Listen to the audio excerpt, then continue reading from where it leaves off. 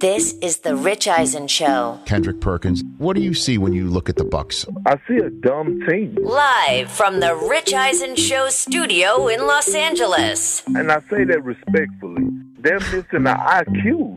Savage, man. The Rich Eisen Show. When Giannis makes a jump shot, watch the Brooklyn Nets bench. Earlier on the show, three-time NBA champion B.J. Armstrong, Titans head coach Mike Vrabel, host of the Right Time podcast, Bomani Jones. Coming up, MLB insider Jeff Passan. And now, it's Rich Eisen. Okay, everybody. Hour number 3 of the Rich Eisen Show on the air. Phil Mickelson going through his opening round of the only major he has not won. The defending PGA champion is on the course at Torrey Pines in his native San Diego. Chris Brockman, where does Phil Mickelson stand before we get to our friend Jeff Passan from ESPN to talk some baseball and more? Yeah, Phil's kind of struggling so far, guys. He's +2 through 5 holes. Okay, so he started off the back, and he's already halfway through the backside, and he is 2 over. 2 under is the lead, so 4 back is not terribly bad. 6 guys at 2 under right now, including Xander Schauffele and Matt Fitzpatrick. Okay, very good. We'll keep an eye on that throughout the third hour of this show. B.J. Armstrong, Mike Vrabel of the Titans, Bomani Jones already been on. If you missed any of it, go to our YouTube page, youtube.com/Rich Eisen Show. You can find all of our archived materials there as well. We have not spoken to the man yet this season. He's one of our favorites from the worldwide leader in sports, Baseball Insider, senior insider. I'll just keep it. You're an executive vice president of Insider information from ESPN, Jeff Passan. How are you, Jeff?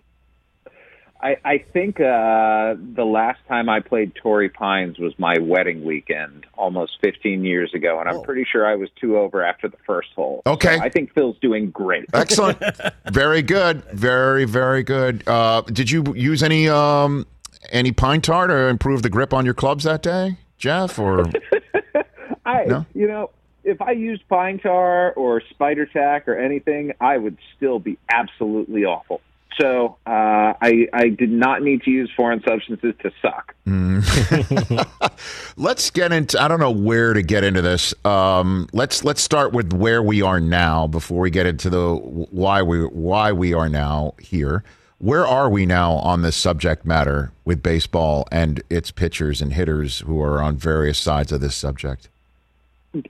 Sometimes, Rich, I like contextualizing things not by looking backward, but by looking forward. Okay. And we are 4 days away from one of the most interesting days I've had in almost 20 years I've been covering baseball, which is the day that foreign substance enforcement is going to begin.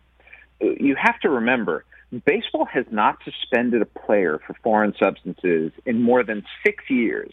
And all of a sudden, we may have a rash of suspensions coming down because umpires are going to be like TSA agents, checking guys for things between innings, practically running them through sticky substance detectors and trying to figure out on the fly something that baseball for the longest time has just accepted as normal. And it's a sea change, and it's fascinating because there are great points, I think, on all sides. Major League Baseball says we don't want people to cheat. That's a reasonable thing to say. I get it, and I like that idea. But Major League Baseball also has allowed cheating to proliferate to the point where it got so excessive that they felt like they had to do something about it. Players, on the other hand, say, we don't want people to cheat either, but the balls, we feel like after having thrown them with sticky stuff on our hands for as long as we have, it's going to be a really difficult thing to do. And yeah, it is. Like, a tiger can't sit there and wish its stripes away. And players, similarly, can't sit there and say, after years of doing something a particular way, that changing is going to be easy or reasonable or good. So there are a lot of dynamics at play here, and the intersection of them all makes for a really fascinating, rich story. So let's get into, I guess, what's going to happen 4 days from now. Like literally when a pitcher comes into a game, warms up, finishes the inning, The umpire already probably knows what this scouting report from Central Baseball is on this particular pitcher, right? Yep. And then that particular pitcher strolls off the mound. What happens if they feel like this guy actually did something that coming into the game they were suspecting of him of? What happens? Like, how does this work? I don't even know if it's suspecting necessarily. I mean, the starting pitchers are going to get checked at least twice. That's what the rule says. And relief pitchers are going to get checked as well after the inning they first throw. So umpires, home plate umpire every inning is going to walk over to the dugout and is going to look at the belt, going to look at the pants, going to look at the hands, going to look at the jersey, going to look at the hat, going to look at all these different things. I mean, one guy I'm really interested to see is Craig Kimbrell. Craig Kimbrell's hat is one of the most disgusting things on earth. Like, I would not want to be anywhere near that. It's just got this big, gross splotch right in the middle of the brim. And I'll be curious to see if Craig Kimbrell comes out with a brand new, fresh hat that doesn't have anything in there. And by the way, I am not trying to single out Craig Kimbrell here. I want to make it clear that a vast majority of pitchers in baseball use something to get grip on the ball. And that's part of the issue here. I think the reason that it's blowing up the way that it is, beyond the fact that it is against the letter of the law, is just how widespread it really is. I mean, there are a lot of guys, Rich, who are using something, and considering you have a rule on the book saying that that's wrong, it just makes for an interesting situation, and you don't know how different umpires are going to enforce it. Are there going to be some guys who are real sticklers? Are there going to be some guys who say, that doesn't look like too much sticky stuff, you can go out and do it? Like, what's the line? It's a very arbitrary thing, and the arbitrariness of it makes me wonder whether some umpires are going to get the reputation as guys who will allow a little bit of leeway, whereas others are simply not going to. What a hot mess, Jeff. I mean, because there's no other way to put it, hot mess, because it will be just because there are 30 clubs, 15 games a day, right, and 15 different umpiring units. And thus, there will be what appears to be different applications of the enforcement by nature, that there's 15 different ones, and it will come across potentially as arbitrary and capricious, and baseball can see that coming down the pike. There's no question about that. And so the question I have about that is, why won't they head it off at the pass by sitting down and coming up with a substance that everybody agrees is copacetic, put it on the mound for everyone to see, and forget about it. Set it and forget it. Why can't that be done? Why can't that be done in the next 90 hours? I mean, Garrett Cole last night, Jeff, pleaded for baseball to listen to it. So we know you have the hammer. So why can't that be done with a bunch of smart people who know this is the last thing anybody wants? Everybody. So I think there are a few things here. Let's start with the substance itself. What is proper? What is right? What is good? What is not cheating but is sticky? It's almost like you're looking for this mystery substance, Rich, that does not exist. Because let's go back to why this has become a problem in the first place. Pitchers started understanding how important spin was. Organizations started emphasizing spin. And I'm sorry, but naturally getting more spin out of your pitches, multiple hundreds of revolutions per minute, is almost a near impossibility. Like, you gain spin as you gain velocity typically, but, there's a finite amount of velocity left in your arm before it's going to explode because you're taxing it too much. And so pitchers started understanding, hold on a second, if I use an extremely sticky substance, the one thing that affects spin the most is friction. And that's why they are using stuff like spider tack, which is made by a strong man in order to hold 300-pound Atlas stones, as opposed to 5-ounce baseballs. They're using it because it works. And so Major League Baseball doesn't want to go out there and put something on the mound that helps players essentially cheat. And yet by treating spider tack the same way that they are pine tar or a combination of sunscreen and rosin, they're essentially saying that those are the same, whereas at the same time they're trying and have been trying to develop some kind of substance that could be universally used. It's silly and it's illogical to go cold turkey when the league is trying to do something that would not be cold turkey. And so I've said from the beginning, either put a thing of sunscreen out on the mound and allow umpires to watch players apply it, or put a pine tar rag out on the mound and allow umpires to watch players dab at it. Like, there are solutions, and there should be, but a big part of the problem here, Rich, is that the sides just don't get along and haven't sat down with one another to talk about this. And because of that, unfortunately, we end up with this situation. Jeff, I've been saying over the last 2 days for sure that when I heard what Glasnow had to say and what Cole had to say over the last 2 days, I'm not sitting here and focused on the sticky stuff. I'm saying when you've got hitters saying Central Baseball's not protecting us because they're letting these pitchers do all this stuff with the baseball. And then there's other hitters saying Central Baseball's not protecting us because they're taking that stuff away from the pitchers and they're going to hit us in the face. And then you got pitchers saying Central Baseball's not protecting us because they're making me go cold turkey and now I've got a rehab hoping to get back my career in order for the playoffs. All of them basically saying Central Baseball's not protecting us. And what Cole had to say was, we know you've got the hammer, talk to us. I'm sitting here saying they got a collective bargaining agreement to figure this thing out. There's no way the hell they're going to get this done when there's billions on the table and they don't trust each other to even figure this thing out.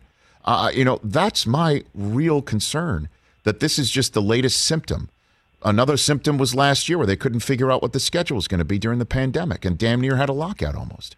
You know what I mean? Like, so right? Listen, all of that is right. What has happened here is a function of a relationship that's broken.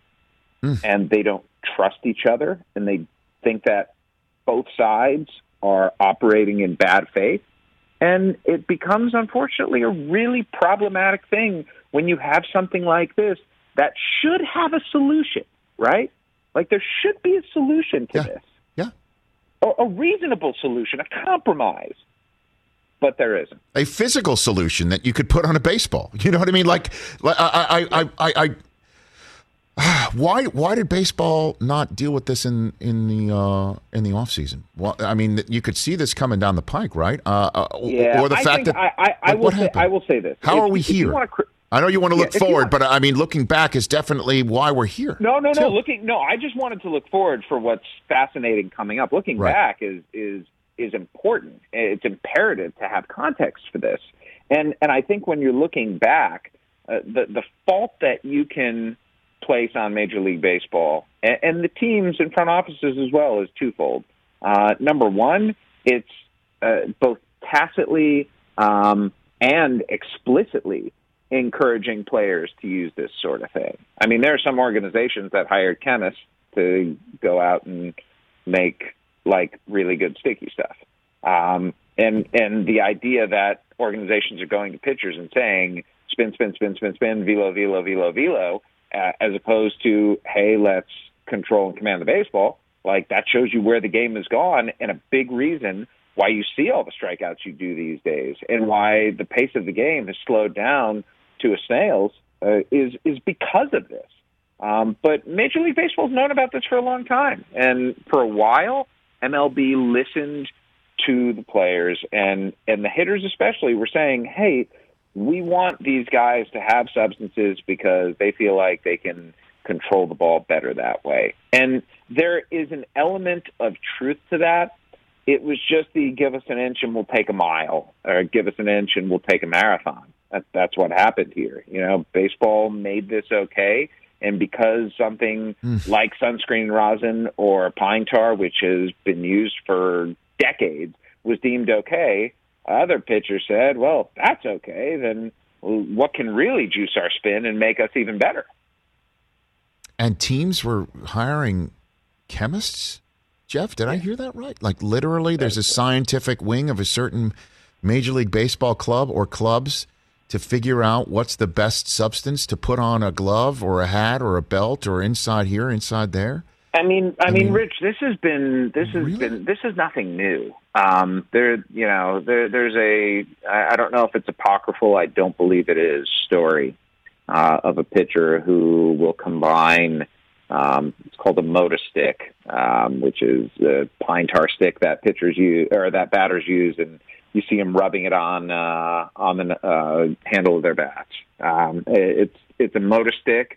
Liquid pine tar and Coca-Cola, and they put it inside of a Coke can and use a lighter underneath and melt it. I mean, it's like drugs. And the stuff hardens up, and this is the substance of choice for a number of guys. There was a former clubhouse attendant for the Los Angeles Angels named Brian Harkins, and everyone called him Bubba, and Bubba had some of the best stuff in the league. And, he ended up getting fired last year because of this, and because MLB had sent out a memo saying, hey, if any club employees are known to be aiding and abetting in this, they're going to be held responsible. Well, he sued the Angels in Major League Baseball, and in his lawsuit, he named Garrett Cole and gave text messages. He named Max Scherzer. He named Justin Verlander. He named Adam Wainwright. He dimed on a bunch of guys. And those aren't small names that I'm saying there, Rich. Like, those are guys who are among the elite in the game. And I don't sit here and question their accomplishments or their ability to be great baseball players, but there's a continuum on which you look at the actions of guys and what they're doing. And this certainly is not on the side of the continuum where you think a guy like Ken Griffey Jr. was clean in an era where there were, rampant PEDs. Like, you have to look at pitchers a little bit differently and their accomplishments a little bit differently because of it. And we'll always sit there and wonder, how good would this guy have been otherwise? I don't know if it's just the century we live in, Jeff. But, we had Rod Carew on last show, and I asked him about this very subject, and he was talking about, he tells Gaylord Perry, back in the day, keep putting on whatever you want to put on the ball, just hit the dry side of it. Like, and we'd laugh like that's that's when baseball was great. And maybe this is just this different version of that, or that is at least whatever the hell he was putting on. It's not like, weapons grade material that a team is tasking a chemist to find, This goes back, Rich, a century. Remember, the spitball was outlawed in 2000 or in 1920 rather. Mm-hmm. Like this is loading up the ball has been going back a long time. It's a little different in Gaylord Perry's era because Gaylord Perry was, he was a sinker baller. He was putting wet stuff on the ball as opposed to sticky stuff. He was trying to get less spin on it because with sinkers, the less spin you have, the more the ball dives. Now, baseball's become a four-seam fastball and breaking ball game. And the more spin you can get on your four-seam fastball, the higher it stays in the zone. So, the less effect gravity has on it. Mm. And the more spin you get on your breaking balls, the more they move. So it's the same thing. It's just a different era. And cheating, like I think that's what we take away from this. Cheating is just such a part of baseball, and we've seen a lot of it these last few years. Before I let you go, Jeff, what can you tell me about deGrom? Anything? What's going on with him in the Mets? I mean, stud. It was. Let's put it this way: nobody knows Jacob deGrom's body better than Jacob deGrom. And the fact that after the game last night, he was talking about how he doesn't feel like this is that big of a deal, leads me to believe that he's going to be okay. But I'm just wondering what's next. Like, is it going to be like his coccyx? Is it going to be like his appendix? I mean, he's had a shoulder, an elbow, a back, lat. I mean, like it's been a lot this year, and if I just don't want Jacob deGrom's body to pay the price for our collective joy, because man, it's so much fun to watch him pitch. Like he's just the closest facsimile I have. I was not covering baseball. I was in college during this time, but like 97, 98, 99, 2000 Pedro Martinez. I mean, he was just so much better than everyone else and so dominant. Every time he went out there, it was like, how are these guys going to hit him? And that's what Jacob deGrom's been. Last night, 3 innings, 8 punch-outs, perfect. And, the body, unfortunately, Rich, is just a fragile thing, whether you are a superhero like Jacob deGrom or a guy who's running a 5.8 40. I assume you're referring to my 40, and I appreciate you shaving a couple tenths of a second off, Jeff, but I just need to... Rich, it is your show, and if I have to lie to make you look better, then I'm going to do that every day. It's okay, Jeff. It's okay. I'm just running cold turkey. I used to have spider tack on it. That's why I ran slower. I'm just running cold turkey. Thanks for the call, Jeff. You are the best. Let's do this again soon. Call anytime, buddy. Take care. That's Jeff Passan. At Jeff Passan. I follow him. You should too. Oh, man. I don't even know what to say. So we'll take a break. We'll come back. There is, in fact, you just got in my ears. We hung up the phone. There is, in fact, Jacob deGrom news. Matt LaFleur has spoken about Aaron Rodgers one last time. Jeez. Again? Before breaking for the summer. We're back from the break in a moment.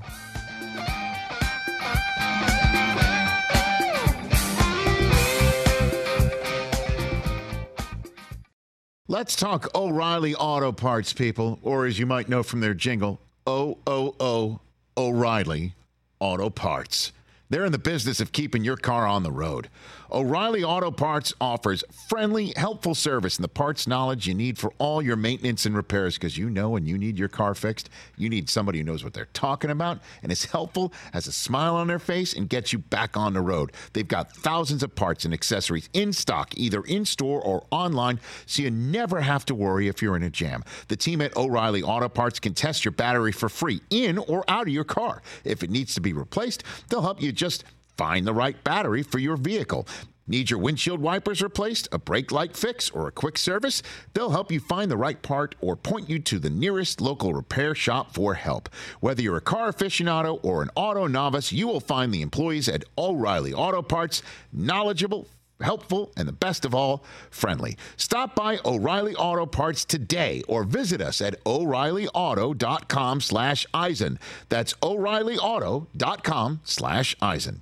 Let's talk Game Time. Boy, do we love using Game Time tickets at the Rich Eisen Show. And every single time I've been watching the basketball playoffs on TV, I've been wondering what it would be like to be at these games. And when you choose your tickets on Game Time, you can see the view from your seat where the court is, where you are in relation to it, and then the all-in prices. That's my favorite feature. The all-in prices makes sure that you see the lowest price guarantee and also know exactly how much everything costs all in before you purchase. So all the guesswork is removed when you buy playoff tickets with Game Time. Download the Game Time app, create an account, and use my code RICH for $20 off your first purchase. Terms apply. Visit GameTime.co for restrictions. Again, create an account, redeem my code RICH for $20 off your first purchase. Download Game Time today. Last minute tickets, lowest price guaranteed. The movie title, True or False, As Good as It Gets, was originally called Old Friends. Is that a true story?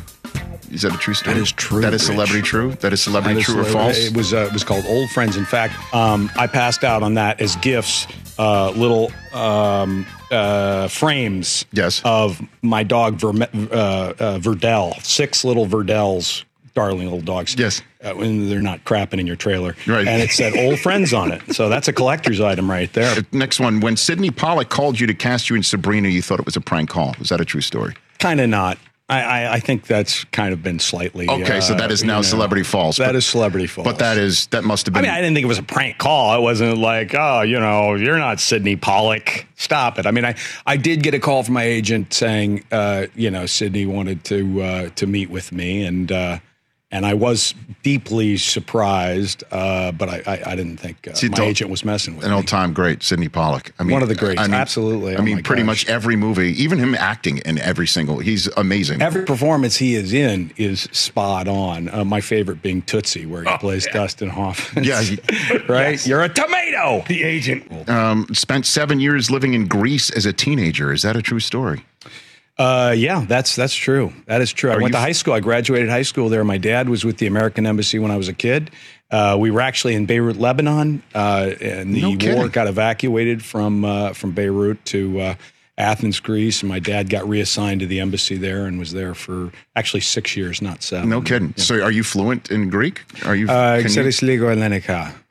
Was that what did you just say? I don't know. I couldn't tell you. No, I said I speak a little Greek, but okay. You know, my wife and I took our kids over there a few years ago, and I definitely got yelled at by a few people when I was in, trying to overextend my command of the language, but I could get around. Well, if it has nothing to do with Giannis these days, sport at Antetokounmpo, we have no idea as a sports about whether you were talking Greek or not, unless we don't hear that name. Can you? I don't know what you're talking about. You don't even know right now what I'm talking about. What do you mean? Giannis, the NBA player. Oh, okay. Yeah, sure. Well, yeah, Giannis, that's John, as you know. Giannis is John, just so you know. Actually, I did not know that. Yeah, Giannis. Yorgos is George. Giannis is John. So he's John Antetokounmpo? That's right. That's right. I had no idea. So I don't think you're telling the truth. I swear I am. Yeah, for sure. Giannis, absolutely. So should I just call him Johnny A from now on? From now on, you can. Johnny A, my guy from the Bucks, Johnny A. I'm like a Wikipedia page for you. You are right now. I mean, how have you guys survived on the show all these years without me? Well, we gotta get you on more. Happy 58th birthday to Greg. Oh, wow. All right, we're back here on the Rich Eisen Show, 844-204-RICH, number to dial. Let's take this phone call before we set our ducks in a row with some news on Jacob deGrom and what's going on with his shoulder. Terzo in Iowa, back here on the Rich Eisen Show. How are you, counselor? Counselor. You there, Terzo? Oh, no. Terzo. He's literally been holding for 2 hours. I put him back on hold on. hold. We'll put him on hold. Better call Terzo. He's working with Cedar Rapids' finest. What's going on with deGrom, Christopher? Yeah, don't give me no bad news, Brockman. Phil's teeing off right now. That's Looks all right. like he's going to be stuff. It's okay. in the Look at rough you. again. No, he's all okay. Right. He's all right. He's not bad. He's okay? Hey, Chris. That looks short stuff to me. Okay, you're right. Chris, that's short stuff. Tell me something good. All right, so tell TJ, me what's going on about deGrom. Don't turn into Roger Maltby shot by shot right here. I know okay? it's been a rough week for TJ. Losing everybody, baby. TJ sports teams. Not really. Last night was the greatest Clippers victory in the history of the Los Angeles Clippers. And you know what? I want to ask you about that. Yeah. Are you more happy that the Clippers miraculously won, or are you more pissed about how the Sixers blew it? Yeah. These are things that happen when you are a fan of two teams. I can't stand you. You don't like my air quotes when I say what is fan. greater, your pissed offness at the Sixers or your elation for... Yes. That is very interesting because, I'm sitting there watching, and I had the Mets game on, I had the Sixers game on, so I'm feeling great. And I'm feeling great, and then deGrom goes out, and I'm like, oh, okay, this isn't so good. But then the Mets ended up winning, and you're watching the Sixer game, and it is just like, what is happening? So it's like... He's avoiding the question, He's counselor. really avoiding the question. Like, just give me an answer. I don't really have an answer. You can't handle the truth. It was anger, and then it was like... But like I told you yesterday, I believed, and I told you after the show, I said to you, watch, this is a game that the Clippers are going to end up winning. And they ended up winning. So let me just... Can I Rich, answer the question, please, Chris? Rich, can I tell you my observation? As you know, I observe for a living. Yes, I observe. Sometimes I opine. I place things in perspective. That's what I do professionally. Gravitas. I'm a professional. I am a professional perspective placer. Okay. That's what I do professionally. Yes. And many things. I do a lot of things professionally. He's going to be so upset with my take on this. He's going to be so upset. I'm giving you the front. I can't even look at him. So do me a favor. You tell me how he's handling. TJ is handling what I'm about to say. I'm gonna go well, you've been coming at me all day today. So what do you mean, dude? This is me taking the middle key. Oh, see. Okay. Him not being able to answer if he's more pissed off about his favorite team from Philadelphia and the Sixers, yes, or more elated about his other favorite NBA team in Los Angeles, is not just the latest indication of just how ridiculous having two favorite NBA teams is. Okay. Let's place that aside. Stupid. The ultimate thing that makes him more upset than anything else is what I'm about to touch on. The fact that he doesn't sit here and say, I am so incredibly pissed off about the Philadelphia 76ers. The Clippers thing is great. We still got to finish that thing, but that was great. That was pleasant surprise, whatever. Fact that he's not sitting here and answering, spitting fire about the Philadelphia 76ers is further proof that where he's from is not East Coast. That was a long setup there. Yes, but if he was he's not wrong. If he was a true bona fide East you Coaster, would have came in so hot and so mad, like right beyond, from like the can't even get-go, see, like, can't even see the good that happened last night to one of your favorite teams. Because the Sixers went on an absolutely unprecedented collapse. Oh, look at that up there on the screen right there. The SportsCenter tweet about the Sixers had a 99.7% chance to win with 2 minutes to go in the third quarter. This should make you so red hot. You didn't see me yesterday. I was heated. Well, you see now that you know what I'm saying. But here's the deal, You've been around East Coasters. I've been around East Coasters. First of all, that's Altona's not the East Coast. First of all, that's a nice hamlet in central Pennsylvania. That's the most ridiculous thing in the world to say because I don't come in here flailing around and I'm not an East Coaster. Two, maybe 10 years ago when I was younger, as I've told you many times, I would get so engaged in these games. If the Cowboys lost on Sunday, I'd be mad till Wednesday. I'd be pissed. But, you know what? You're a better human. There's nothing I can do, right? I'm not out there shooting jumpers or grabbing rebounds. So I just sit there and watch. Was I mad when that's... Yeah, I sat and stewed for 20 minutes while that Clipper game was on. I had to pause the game, and I just sat there. 20 whole minutes. Yeah, because I let it go. Because what can I do about it? I'm not going to, plus I'm not a hot take. I'm not going to come out here and start screaming. I don't think that's what these people want from me. Can you put that shot up one more time of the parabola, or I guess the you're using curve. Big words, Rich. I don't understand. That curve up. You know what that so looks I'm going to take like? them as a sign of disrespect. You know what that looks like? That looks a little like Cliffhanger from The Price is Right. Like they're yodeling and then all of a sudden going straight up. Well, if you wanted a hot take, I gave Chris one this morning. This guy's got an amazing hot take. Why haven't you said that on the air yet? I'll say it right now. Here we go. What do you got? As much as I hate to say this, because I'm a fan of the guy and I've defended him on social media and Twitter especially. Okay. Ben Simmons, man, it's like you can't be that much of an offensive liability. I understand if you're not confident in your jumper, fine. But when you miss that many foul shots, and guys are fouling you, doing a hack-a-shack on you with 3 minutes left, and we essentially have to take you out for a minute and a half just so they won't foul you, and we end up losing by 3 points. It's like, I don't know what you do with that. Well, at least he's got a head coach. It might be time for him to go, and it might be time to get a package going with Portland, and let's see if we could get Dame to hook up with Embiid. Guess who you could have had? Could have had James Harden. Yeah, but guess what? James Harden's hurt right now, too. So he'd be out regardless. Wow, butterfly effect. By the way, with all due respect, why the hell would the Blazers do anything like that? Because Lillard's demanding his way out. Weren't you saying the other day that he's got to go? I was pretty sure I heard that. Not me. I haven't said that. I have not said that. Wait, Dame or Ben Simmons? Yeah, I think Dame's got to go somewhere else. He's never going to win in Portland. But I am never a they'll never win there type guy. Look at the Warriors. Honestly, who would have thought the Warriors would be a gold standard organization? Come on. Don't forget who the Warriors used to be. Also, hold on a second. How are they going to ever win football games in New England? How will that ever happen?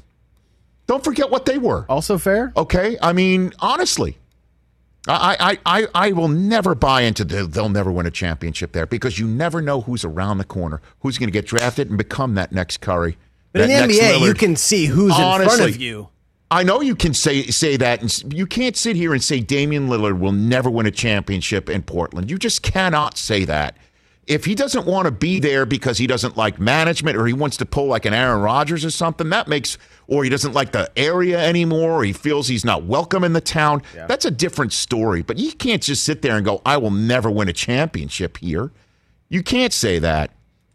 Why in the world, if Lillard isn't putting pressure on management saying, get me the hell out of here, why in the world would they ever say, okay, yeah, you know what, it's not working here. Let's start from scratch and take a guy who won't take a shot in the playoffs and trade away the greatest shot maker maybe the playoffs has seen this century.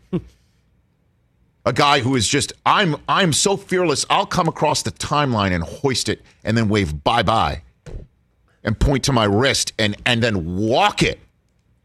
Well, again, that was the conversations between Chris and I, because Chris said that it's time for Dame to go. I don't believe that personally, but I do believe that it might be time for the Sixers to start exploring some options, because you can't be that much of a liability on the foul line. You can't. 3 points was it. So I know their coaches think I can fix this guy. I mean, who would take Ben Simmons right now off this performance? At least you do have a head coach who's used to having somebody hacked all the time. Yeah. Right.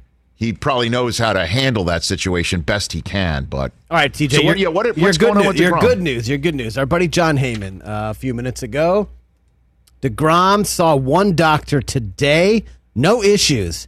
Mets are sending DeGrom for a second opinion as they understand the significance, but so far, a big relief. I love how Heyman's referring to him as the NL MVP favorite, which he damn straight is.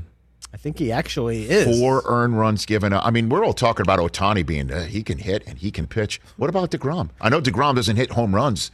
By the way, Ohtani hit a bomb again.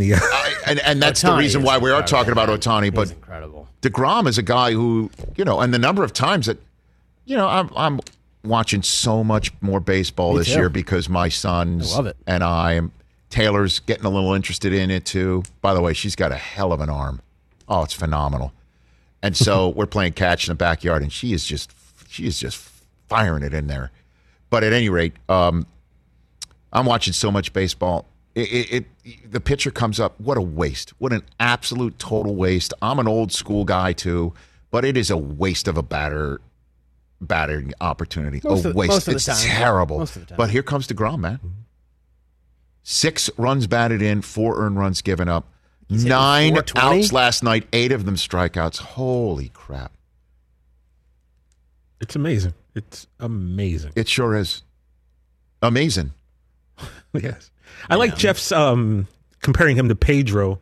Yeah, that makes sense. But also I can remember, and unfortunately because I spent a decade watching this, first of all, the Braves had a bunch of pitchers, but Greg Maddux in particular, every time that dude, he wasn't throwing heat like DeGrom, obviously, but it was like a masterpiece. That's because Maddux perfected the one pitch that I think is the greatest pitch by a right-handed pitcher against a left-handed hitter I've ever seen. And that's throwing it right at the left-handed hitter's hip, and it zips right back on the inside corner block. And he would hit that like if you put a head of a pin on that inside corner, he would hit it 95% of the time. I mean, how many right-handed pitchers would say, I got this lefty. I got this guy. I got it. And I know how to set him up, change speeds, go here, there, and then just fire in that one pitch where it looks like it's going to hit the lefty on his hip, and halfway through the lefty's bailing out. And right across. I've never seen anybody. He was the best at that I have ever seen. And because he wasn't throwing 90, 99, it wasn't exciting watching the Greg Maddux start. But, man, it was beautiful to watch. When the Yankees beat Maddux, and I believe that was Game 6 of the World Series in 1996, I think Girardi hit a triple off of him in 96. I think that's what it was. Yeah. I don't know. But I remember 96. They were unbeatable, and the fact that the Yankees beat them, boy, Girardi had to love taking 2 from the Yankees this weekend. Had to love it. I got your binder right here. Gotcha. Which is what East Coasters say. How dare you? U.S. Open, Rich, we got a new leader, and his name is... Let's take a break. We're back with that in a second. And Matt LaFleur has chimed in on the subject matter of Aaron Rodgers as he's out the door for the summer. That's how we come back right here on The Rich Eisen Show.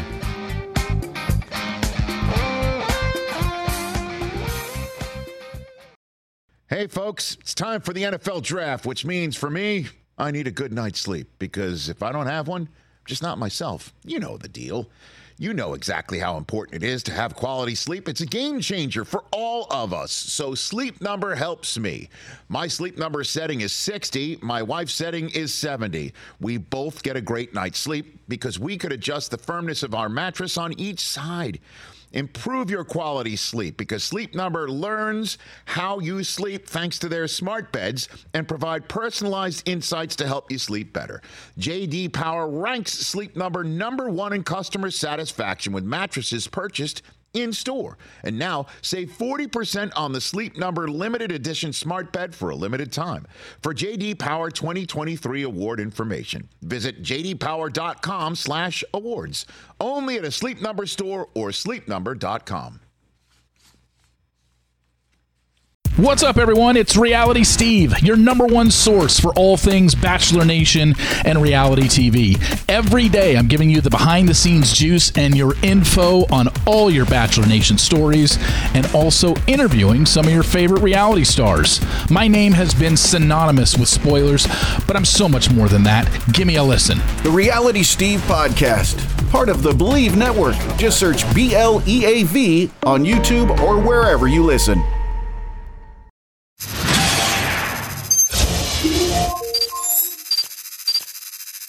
It's summertime. I've got this big gig on Broadway coming up, and I thought, you do. Got to hang out with my family. Got to, so they invite me out to do certain sporting events, throw the first pitch in a ball game. Where are you doing that? Did that in Akron, Ohio. Did a pretty good pitch. Then I went to Frederick, Maryland. Okay. Frederick Keys. Maryland. And they made these bobbleheads, of which this is one of. Oh my God, a Shooter McGavin bobblehead. Shooter McGavin bobblehead. Yes. So, guys, awesome. Here it is. There it is. We'll have to place this in a very special spot here. It's pretty funny. He's got the guns out, double barrels, leaning on his putter. It's pretty funny. Isn't this amazing? Did you realize when you were doing that, Happy Gilmore, that would be something that would stick with you for the rest of your career? Idea. I don't think anybody knows when they make a movie if it's going to, have legs like this. But this is almost generational now. It's because of the beauty of television. When it first came out, it was a moderate hit, but now, right, people love it and quote it. But it's neat that you own it, right? I mean, you've got I just read everything that's going on in you're on a hit TV show on HBO. I mean, that Broadway revival of The Front Page. It's going to be massive. Holy smokes. Yeah. But you own this Shooter McGavin thing. Some other actors, I think, might not do that.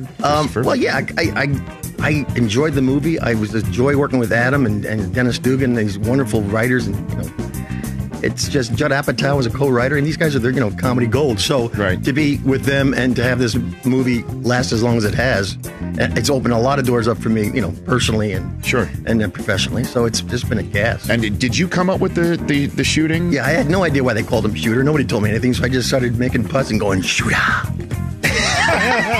So that was your call. That was my call. And the very funny thing about this movie, I've told this story, but forgive me if I've told you before. It's okay, go for it. End of the movie. You know how I hate in a golf movie where they cut to the hole and the ball rolls in? I would have said, could you please let me make it? It's about a 32-footer. And it's not on a golf green. It's on a botanical garden.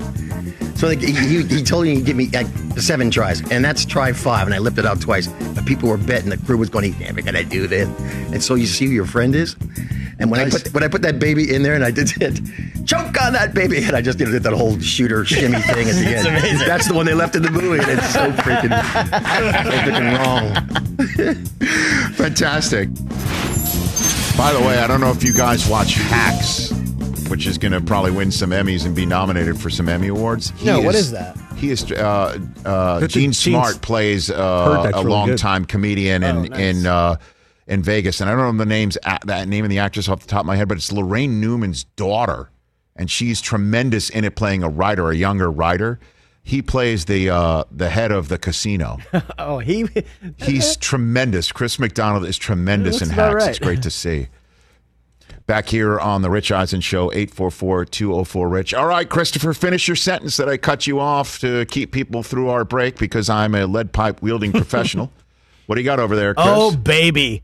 He started on the back nine, guys. He birdied 12.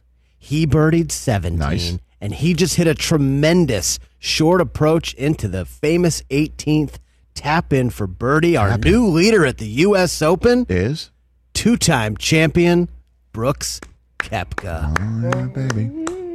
Let's go. Oh, baby. And that leads me into this perfect promotional announcement that the 121st U.S. Open, and as we know, this is a major that forgives no one and rewards greatness, from Torrey Pines Father's Day weekend today and throughout. The U.S. Open, you could see it. You could see it on Peacock at 9:45 a.m. in the morning. On Golf Channel starting at a half an hour past noon Eastern Time, and then tonight, 7 Eastern Time on NBC. That's the beauty of this. I'd love major tournaments on the left coast. Prime time golf, baby.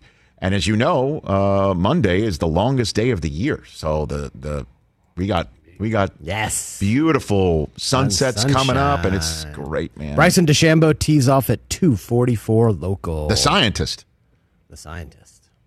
Your defending champion. Okay. Speaking of the Jeopardy host. Okay, I didn't know Matt LaFleur was speaking to the media today. I didn't either. I guess Exciting. the Packers are breaking for the summer. School's out. And the valedictorian is still not there. And all right, these are two sound bites that I had the crack staff of the Rich Eisen show, D'Lo and Smitch. They went at it, and they got these sound bites. I have not heard them. I will react to them one at a time, if you will. Or I don't know. Let's hear the first one. This is Matt LaFleur, Packers head coach. The subject of Rodgers might have been touched upon. What are the challenges that the uncertainty at quarterback create for you as you get ready for camp? And how much does it help to have an off season to get you ready for camp? We're excited about a training camp. We're excited about this football team. I think the character of this team is really high. I think, the challenge is, can you recreate that magic that, we've been able to the last couple of years and become a close-knit, connected team with great player leadership. And but no, we're excited about just what the future could hold. And, you just got to take it day by day in terms of everything else that's going out there and control the things that you can control. And that's, the attitude, how you prepare, and the effort that you give on a daily basis. Control what you can control. Coaching That's cliche bingo. Let's go. Yeah. By the way, Belichick used the only talking about the guys that are here with Stephon Gilmore. That was when I'm sitting at my son's graduation. I'm seeing these emails that pop up every now and then, and a break in the action. And I'm like, that was I was pining. I'm like, damn it, I can't believe I'm not on my show. And Belichick's using one of my favorite cliches. All right, let's get the next soundbite from Matt LaFleur. I want to take it all in. So what's the point of having all these other quarterbacks if they're not going to actually get snaps or many snaps? Well, I think there's so many more components than just the 11 on 11 team drills or the 7-on-7s.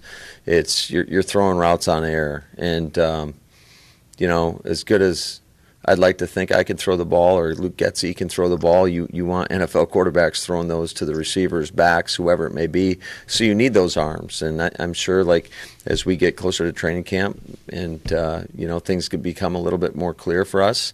We potentially could make an adjustment there. Hit it, Mike. Hit it. What were they really thinking? Why are there all these quarterbacks here? Really? Did you just ask me why there are all these quarterbacks here? Why are there? Why do you think there's all these quarterbacks here? Why do you think? You're a smart guy. You cover football. Did you watch Kenny Mayne's last Sports Center? I'm not talking about him cursing the guy out. I'm talking about he's not here. Jordan Love, we're not going to make his arm fall off. We got all these players that are here. You know about camp arms. I know I'm not going to give you an answer on Aaron Rodgers other than the fact that maybe we'll make an adjustment. Yeah, here's the deal. When I mean we're making an adjustment, all these guys, better not give up their job at the Home Depot because if Rodgers shows up, their asses are cut. Is that plain enough English for you? Why we have all these quarterbacks here? Man, I feel for Matt LaFleur. And while we're just on the subject, subject of just parsing everything, that Aaron Rodgers, DeChambeau, Brady Mickelson Palooza, Brian Anderson Palooza that they did, the Zoom, the promotional Zoom. A couple days ago. And Brady tweeted out, how many times can I make this joke, do you think, before we play and get out of Dodge? And it was Brady once again verbalizing in front of Rodgers his initial fantastic troll job when this thing first was announced, telling DeChambeau, get used to not having a partner who's not used to going for it, right? Going for it, man. Brady goes, I think you've got a partner with it probably have liked to go for it a little more often than he has in the past. So, Bryce, I'm glad you're encouraging him to kind of go for it when it's on the line rather than just knocking it into the fairway or something like that and try to play for the next shot. And DeChambeau, doesn't seem to be, much of the jokester. He does not. Yeah, I'll never push anyone to do anything so he can choose whatever he wants to do. And then Rodgers says, well, I usually don't get the option in my experience. DeChambeau goes, that's what I mean. You'll finally have the option, Aaron. And then Brady, to the point where, again, I'm reading this on the screen. It got so awkward. Brady even said at the end, I know the pain. So while we're parsing everything, including the I'm offended shirt and what he's thinking and blurring his background and all of that stuff, every single time that I've tweeted about or sent out a video about my 2 cents on something that Jay Glazer said yesterday on our friend McAfee show, he still wants out. So you got James Jones saying, I can fix this. Just put me in a room with everybody. And then Glaze, who talks to everybody, says he still wants out, and we're trying to see everything. I'll be honest with you, because, again, who the hell knows if he's really offended or he's making fun of the media that we're parsing everything like I'm about to do. But this is all we got to hang our hats on right now in the middle of June. Is I first thought that, I'm like, the number of times that whenever I give my 2 cents on the subject and I read some of the comments, I read them. And people are like, yeah, well, when you say he's upset with management, he loves his coaches. He said he's got nothing problem with the coaches. Well,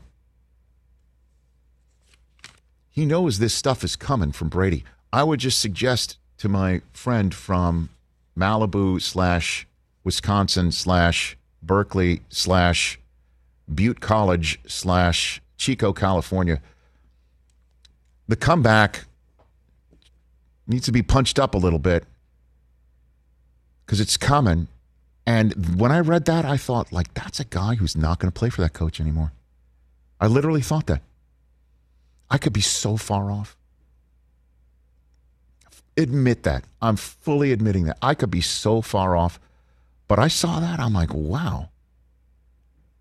You know that's coming. You know it's coming. And his response was essentially, yeah. I find I don't get that option.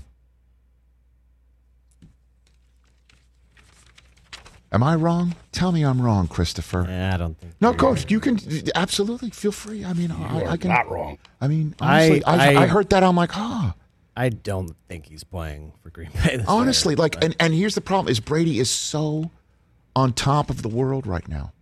What do you come back with? You need a few more electrolytes on your humor, Tom. You already used that one, or I think you're inflating your opinion of things. I don't know. He's so unbespurchable in that respect because the guy is Tom effing Brady. Yeah. But to basically say, yeah, you're right. I don't get those options. I thought to myself, is this guy really done? Because this is the coach that's on the griddle every single second, getting a phone call from his buddy Kyle. Day of the draft, hey, I'm about to choose Trey. I'm about to go in this direction.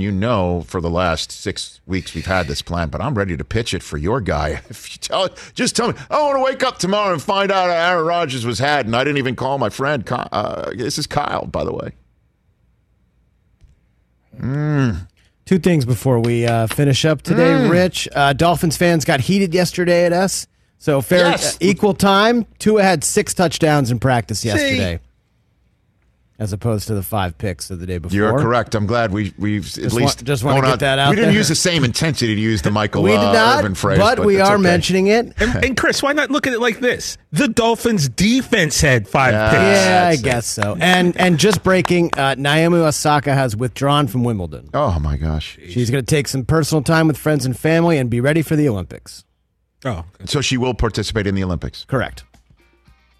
Well, I'm sure that'll be up for subject matter tomorrow on Friday's edition of the Rich Eisen Show. We'll tell you who our guests are. Be nice to me tomorrow, on the Rich. radio. We're out of time, so go to our Twitter feed at Rich Eisen Show for that. We'll take you to Brother from Another on Peacock in a second.